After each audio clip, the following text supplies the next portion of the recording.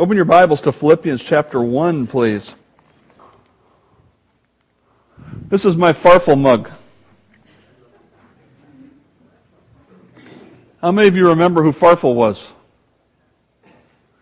Well, that's sad. That's so sad.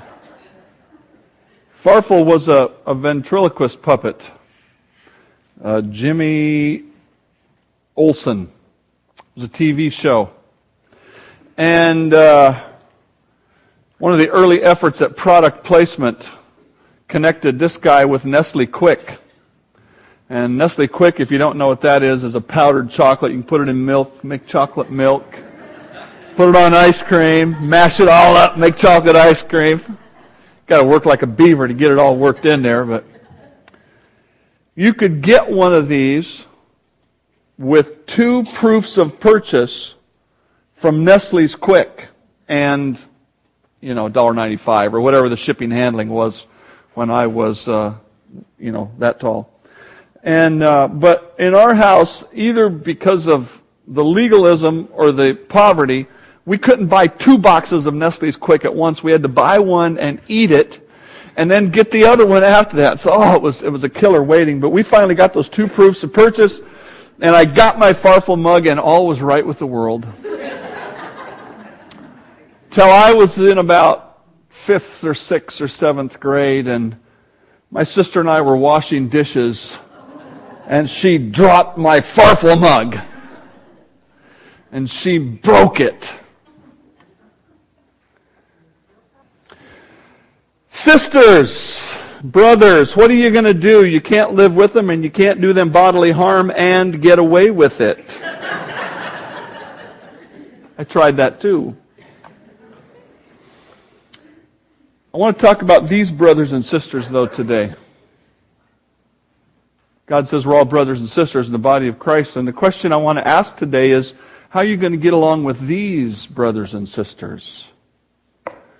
I believe that the first part of Philippians chapter 1 gives us an important glimpse into how the Apostle Paul was able to genuinely appreciate all of his brothers and sisters, and not just some of them. Follow as I read, please, from Philippians chapter 1, starting in verse 3. I thank my God upon every remembrance of you, always in every prayer of mine, making request for you all with joy, for your fellowship in the gospel from the first day until now, being confident of this very thing, that he who has begun a good work in you will complete it until the day of Jesus Christ. Just as it is right for me to think this of you all, because I have you in my heart, inasmuch as both in my chains and in the defense and confirmation of the gospel, you are all partakers with me of grace. For God is my witness how greatly I long for you all with the affection of Jesus Christ. And this I pray, that your love may abound still more and more in knowledge and all discernment, that you may approve the things that are excellent, that you may be sincere and without offense till the day of Christ, being filled with the fruits of righteousness which are by Jesus Christ, to the glory and praise of God. Last week we looked primarily at verse 6, in which the Apostle Paul enunciated the great truth, one of the great truths that we understand contributes to our security as believers, our spiritual security. Being confident of this very thing, that he who has begun a good work in you will complete it until the day of Jesus Christ. The reason why I believe that I am going to make it to heaven is because God is the one who's at work in me. I may be a weak sheep, but he is a strong shepherd. God is at work. He is going to do everything necessary to get me all the way to heaven. Now, if we turn this truth of this verse 6 around just a little bit, the other side of it, what the Apostle Paul is doing is looking at a group of believers like I might be looking at you today and saying, I am confident that God is at work in you. I am confident that the God who started a work in you is going to complete it all the way until the day of Christ Jesus. And so we learn an important truth about getting along with our brothers and sisters, and that truth is this: We need to see that God is at work in our brothers and sisters just as He is at work in us. When we look at our own lives, it's easy for us to see our own difficulty. If most people were honest when you say in the morning, "How you doing today?" they would say, "Well, let me tell you how tough my life is." And, they might talk about a physical challenge, maybe a medical issue that can't be resolved. They might talk about the argument they just had with their family that's like the argument they have every day. They might tell you about the speeding ticket they got because they were trying to get to work on time. They go on, and all of us look at our own lives and say, "My life is tough. I've got this, I've got that, I've got the other." And that doesn't mean that we're pessimistic, but what it means is when we look around at other people, there's a real temptation to go, "My life is tough. You're eating ice cream every day, but my life is tough." That's the way we are because we're prideful human beings. We have temptations, and we look at our temptations and we say, "Oh, well, the way that I was raised set me up for this temptation." Or the family in which I currently live has made it hard for me to walk with the Lord. We go to work, and there's somebody who's hard to get along with. We go to school and there's a teacher that's not reasonable. We have great desires and dreams, but not a lot of progress. We have habits that we need to conquer. And so what we do, wisely, is we focus on the progress we have made, not the lack of progress. We say, "Well, I'm working on this particular thing, and I'm not where I need to be, but I'm not where I used to be." And that's a good thing. That's really what Paul says in Philippians chapter 3. We are sympathetic to our own lack of growth because we say, "Wow, look at the difficulties I'm facing." Well, it's understandable the way I'm doing things. We expect others to be forgiving of our weaknesses because we have such hardships. In short, we look at our lives and we look at verse 6 and we say, "I am so glad God is at work in me, and I'm so glad that He will complete it." And we're thankful that God doesn't give up on us because of our lack of whatever. And I believe one of the things that the Apostle Paul is telling us is that's exactly how we should be looking at our brothers and sisters. We should be looking around at them and realizing they have a difficult life too. In fact, if I was to summarize it in one word, I would say the word for that attitude is, wait for it, love. Lo and behold, Christ said the true mark of a disciple is to love other people. Love suffers long or is patient.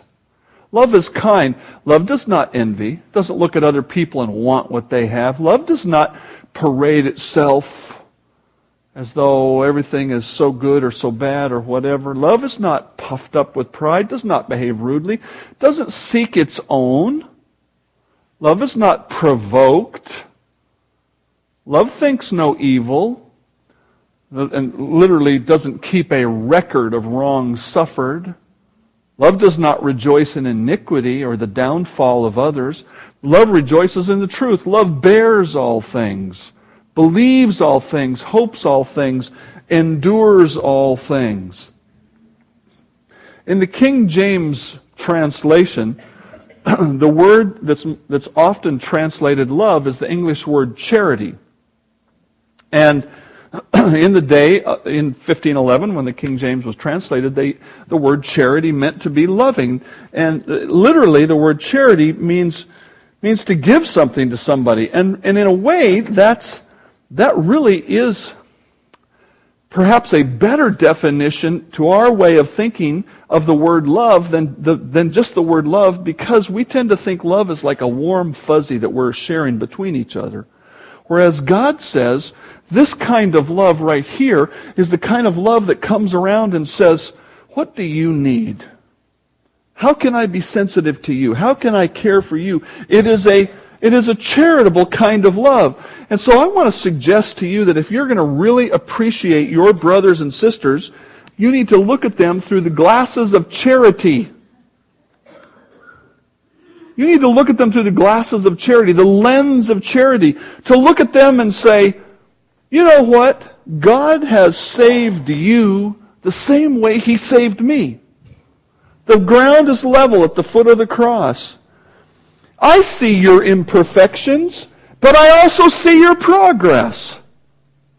I see the sin that you're stopping and the righteousness that you're starting. I see your service to the Lord. It's a blessing. We need to be as charitable toward others as we are toward ourselves, and as we would like them to be toward us. We need to be charitable toward them. I am confident that God's in work in you. There's a temptation for us to be frustrated, to be provoked when other people aren't moving along quite as fast as we are. We need to have an attitude of love, an attitude of charity. We need to see that God is at work in our brothers and sisters, just like He's at work in us. The second thing that we need, attitude we need to have if we're going to be thankful toward our brothers and sisters, is we need to be committed to our brothers and sisters as partners in the Lord. Partners in the Lord. Look at verse 7. He said, I'm confident that God's at work in you, just as it is right for me to think this of you all, because I have you in my heart, inasmuch as both in my chains and in the defense and confirmation of the gospel, you are partakers of grace with me. You are partakers with me of grace. The word partaker is a compound word, and the part of the word is the word that's most often translated fellowship. And then the other part of the word is a word that means with fellowship. And the idea of partnership seems to be the thing that comes through the most. And then when he says, I have you in my heart, literally he says, I'm holding you in my heart.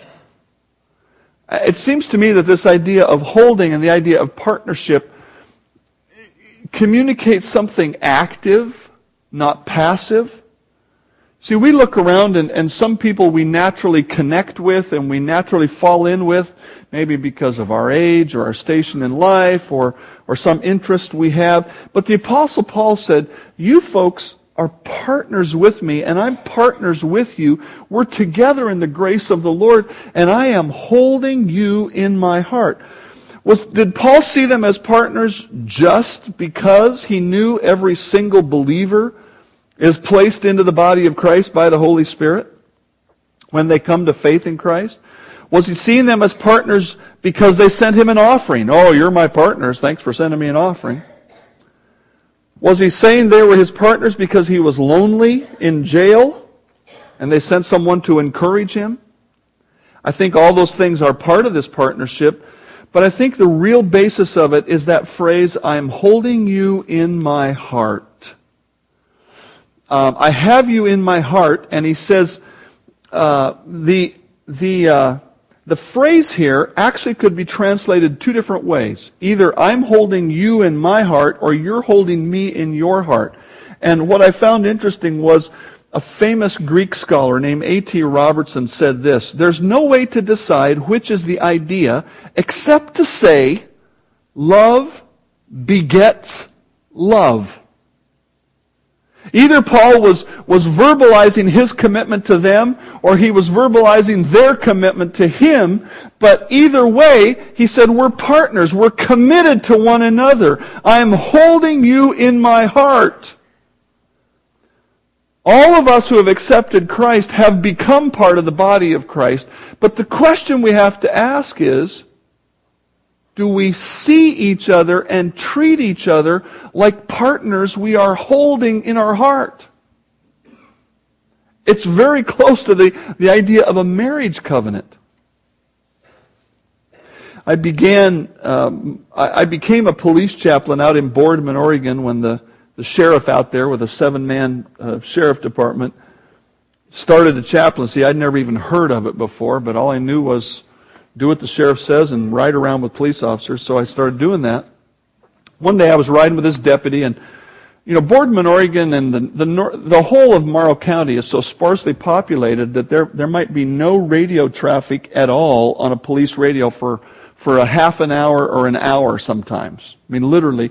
And so I can't remember if it was every hour or every half hour, the operator at the office would call out and do a welfare check. They would just check in with each one of the units to make sure they were still out there and not, some foul play hadn't come to them. And so I'm out riding, and that's how sparsely populated it is, and that's how far away backup is. And I'm riding with this deputy, and here is a car that's been reported abandoned. It could be stolen. It's in kind of a remote place, and there's about 3 or 4 or 5 guys around it. And so he stops back a little ways, and he's going to go out and check this out. Well, that's a dangerous situation. He's by himself, outnumbered, and only thing he has is a chaplain, and he's outnumbered. And so I'm looking this over and I think, what could I do? So I get out of the car and I stand next to the door and I put my hand in my coat like this. And I just stand there, and he finishes his business, and there was nothing wrong, and it was a normal, proper situation. It was their car, so on. He comes back and he sits down and he says, "Are you packing?" I said, "No." He said, "I thought you were." And I said, "I wanted them to think I was too." I chose to see him as a partner. I could have taken the perspective based on a saying that I learned in Spain, which is, "Es tu problema." It is your problem. Because in reality, it was his problem. He's supposed to take care of me. I'm not supposed to take care of him in terms of physical safety. But I said, no, we're partners. I have to do what I can.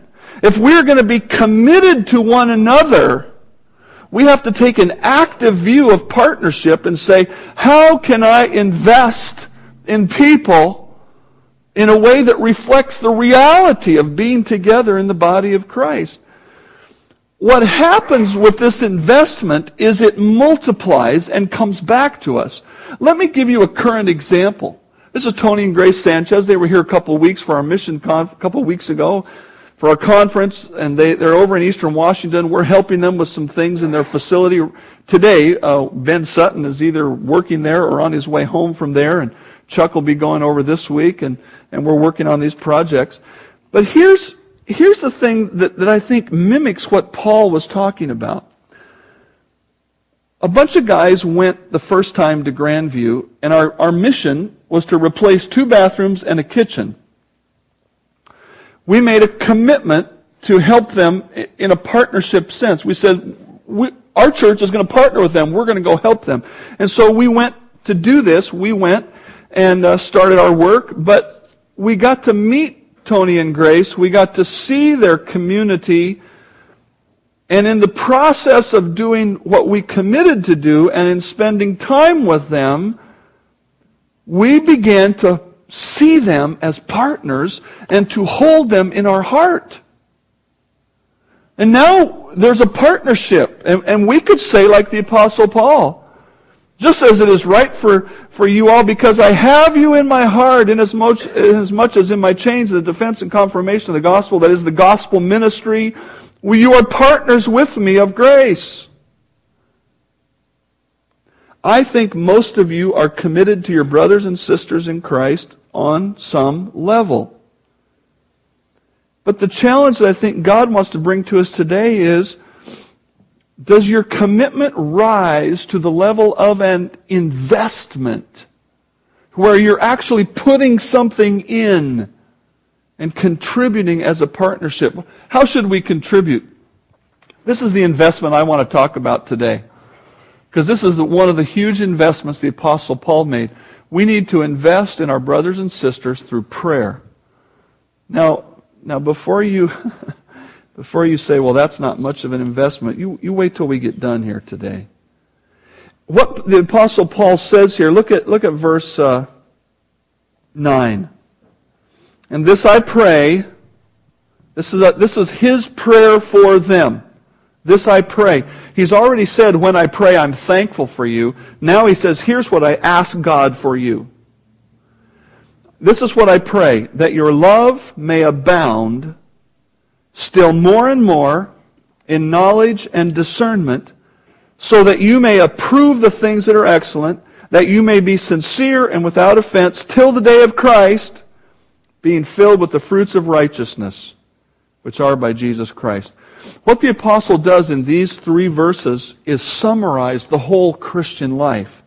The Christian life begins with a love for God and a love for others. When we believe in Christ as our Savior, we enter into a father-child relationship of love with God. 1 John tells us that not only do we enter a love relationship with God, but we enter it with one another. But the restored relationship of love isn't the end, it's just the beginning of the Christian life. Look at verse 9. He said, I'm praying that your love may abound or result in something. And so, while the Christian life begins with love, the Christian life grows out of that love with God's truth. And I think one of the great verses that summarize that is here. As newborn babes, that's a reference to the new Christian, the new believer. Desire the pure milk of the Word that you may grow thereby, if indeed you have tasted that the Lord is gracious. He says, when you believed in Christ, you tasted. Was the Lord tasty? Was it good? Did you like it? He says, if you have tasted it and found it to be gracious or good, then desire the Word of God so that you can grow as a Christian. And in Philippians 1:9, he says that growth takes on 2 forms. The first one is knowledge, and the second is discernment. The word knowledge essentially means experiential knowledge. And that doesn't mean something you've only learned by experience. It means you take in facts and ideas, and then as you live with them, you come to really grasp what those facts mean. When I took my class as an emergency medical technician, I studied CPR. And while the amount of compressions and the amount of respirations has changed constantly over the years, there's still those 2 components. I took that class. Many of you have taken that class. When I became certified and started going out into the field, I did CPR for real. I gained an experiential knowledge that changed, it fulfilled, it completed the knowledge I had gained in the classroom. When we read God's Word, we gain God's truth. When we go out and live God's truth, it becomes knowledge in us that can fuel our growth. The other key element here is discernment. And discernment seems to be practical insight based on knowledge so that you can make choices. We all know that water smothers fire, takes the oxygen away essentially. But I didn't know that you have to spray the water on the bottom of the flame, not the top of the flame. Until I went in the field and the fire chief says, put the water down there. Okay. Now, the knowledge is the same, but the application of the knowledge is different. And so somehow what the Apostle Paul is telling us about knowledge and discernment is this: solid food, that is the real meat of God's Word, belongs to those who are mature, who by reason of use have their senses exercised to discern both good and evil. The way you grow in the Lord is you take this truth, you take it in. In my opinion, the best time of the day to take it in is in the morning, because then you've got all day for the Holy Spirit to go, hey, see that? Do that. See how this will apply right there? And you make choices for God. You struggle with sin. You work to do righteousness, and you make these choices. And as you do that, your senses are exercised, and you become more discerning. And pretty soon, instead of getting right up onto the edge of doing wrong, you go, whoa, wait a minute. That's going to be wrong, and you become a discerning Christian. It's one of the constant challenges between older and younger people, both in the Lord and just in humanity. The older can see ahead and say, whoa, there's a problem, stay away. And the younger always have to go up to the edge and sometimes fall over to say, whoa, that wasn't so good. Your love for God needs to develop into knowledge and discernment. And the result of that growth will be wisdom to make the best choices. Look what he says in verse 10. Verse 9 says, you'll gain knowledge and discernment so that, verse 10, you can approve the things that are excellent. This phrase would literally read something like this. You'll be able to judge between differing things. Able to judge. I think it might be this sentiment here. Now the Apostle Paul wasn't saying there's no such thing as sin, but he said outside of sin, everything is lawful. But not everything is helpful. All things are lawful, but not all things edify. And so as a believer, we can look at certain behaviors and say, you know what? That's not going to be good. I'm going to go the other way. We can learn to be discriminating. We can choose between things. We can be able to approve the things that are excellent. As believers, we have to know the difference between good and bad and better and best. A child wants to eat cookies before dinner. A child does not want to go to bed or take a bath or brush his teeth. An immature believer doesn't know how certain behaviors and practices will slow him down in his Christian life. But through the regular learning and living of the Word of God, he or she learns how to make godly choices that result in a life that honors God. You see, this is the result. The result of good living is honor from God and honor to God. Look at verse 10. You may approve the things that are excellent so that you may be sincere and without offense to the day of Christ. The word sincere means without hidden sins. It was used in the day of pottery that would be sold.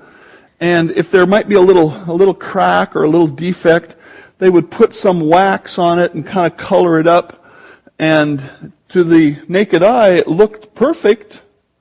But if you held it up to the sun or you put hot things in it or whatever, you could tell it was with defect. And so the word sincere became an advertisement on the pottery wall without wax. All of our pottery is certified without wax. Well, you know what it means when a used car salesman tells you something, right? Means take the opposite as truth. My apologies to those of you that sell used cars. To be sincere, to be without hidden sins, and then to be without offense means not hindering others in their God walk. Not hindering others. And the goal of this is until the day of Christ Jesus. The goal of the Christian life is to live so well that when we arrive at the judgment seat of Christ, we will be ready for a review. And the last phrase that's used here in verse 11, there's a result, being filled with the fruits of righteousness which are by Jesus Christ. And the word fruit here is actually in the singular. Fruits is a misunderstanding. To be filled with the fruit of righteousness. What is the fruit of righteousness? I think this is what the fruit of righteousness is. Blessed is the man who walks not in the counsel of the ungodly, nor stands in the path of sinners, nor sits in the seat of the scornful. But his delight is in the law of the Lord, and in his law he meditates day and night. He shall be. This will be the result of walking with the Lord. He will be like a tree planted by the rivers of water, that brings forth its fruit in its season, whose leaf also shall not wither, and whatever he does, it shall prosper. The fruit of righteousness is maturity and strength. To be a person who is not rocked by every wind of doctrine and every wind of idea that comes along. Now, I want to summarize because there's a big point to what I'm trying to say. And the big point was that point number 3. We need to invest in our brothers and sisters through prayer. Here's the summary of what Paul just said about the Christian life. Love should abound so that we become filled with knowledge and discernment, and the result of that will be the ability to approve or to discern things that are excellent, and we will be without hidden faults and without offense or hindering other Christians, and we will acquire the fruit of righteousness.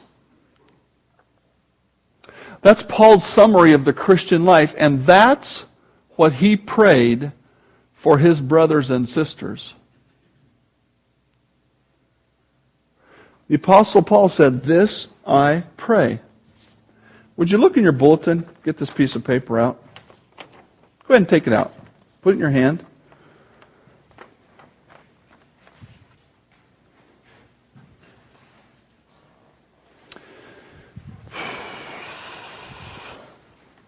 The Apostle Paul prayed for Christians. Now, he was responsible for many, many church starts. And if you read 2 Corinthians 12, one of the burdens that was on him, besides the physical torment he went through, he said, besides that, the daily care of all the churches. Can you imagine feeling the weight that he felt, which was, I am responsible for getting God's truth to the Gentile world. Now, he knew he wasn't alone in that, but he knew he was that apostle, and that was his job. And so, one of the ways he lived that out was by praying. The effective, fervent prayer of a righteous man avails much. The question I want to ask you today, the challenge I want to lay before you today is, are you praying for your brothers and sisters? Are you really investing in them through prayer? Now I beg you, brethren, through the Lord Jesus Christ and through the love of the Spirit, that you strive together with me in prayers to God for me. The word strive comes from the word that had to do with physical wrestling, contending back and forth. It was used of those who competed in the Olympic Games, and the idea, maybe the mental picture that should come to your mind today is that when two football teams get on the field and they're right there and the count is given and they come up after each other and they are pushing and pulling. Oh! He said, are you working like that in prayer for me? That's the word. Are you striving in prayer for me?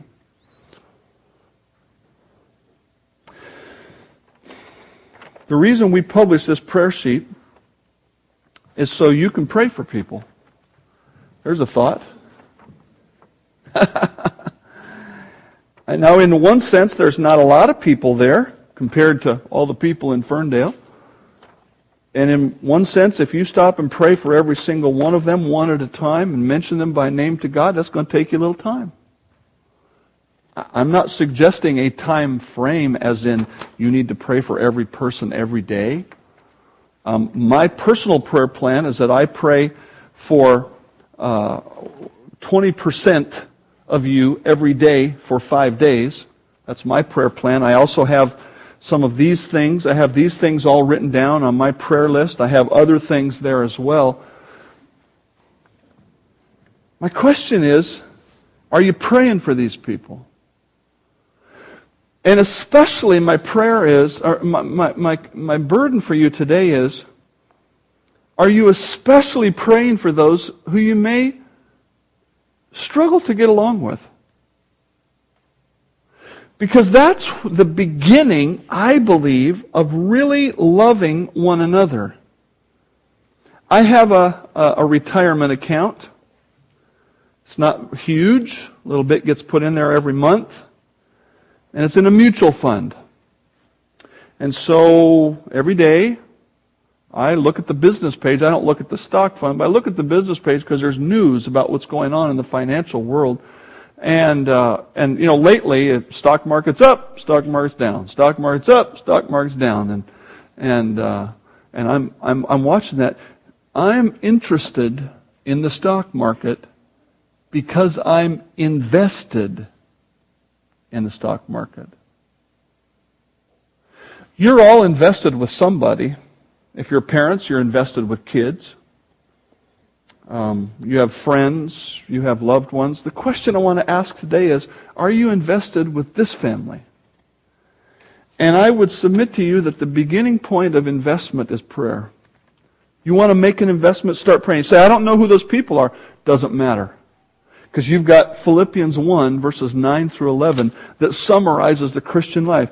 You can look at that name and say, God, help that person to let their love abound. Help them to gain knowledge. Help them to gain discernment.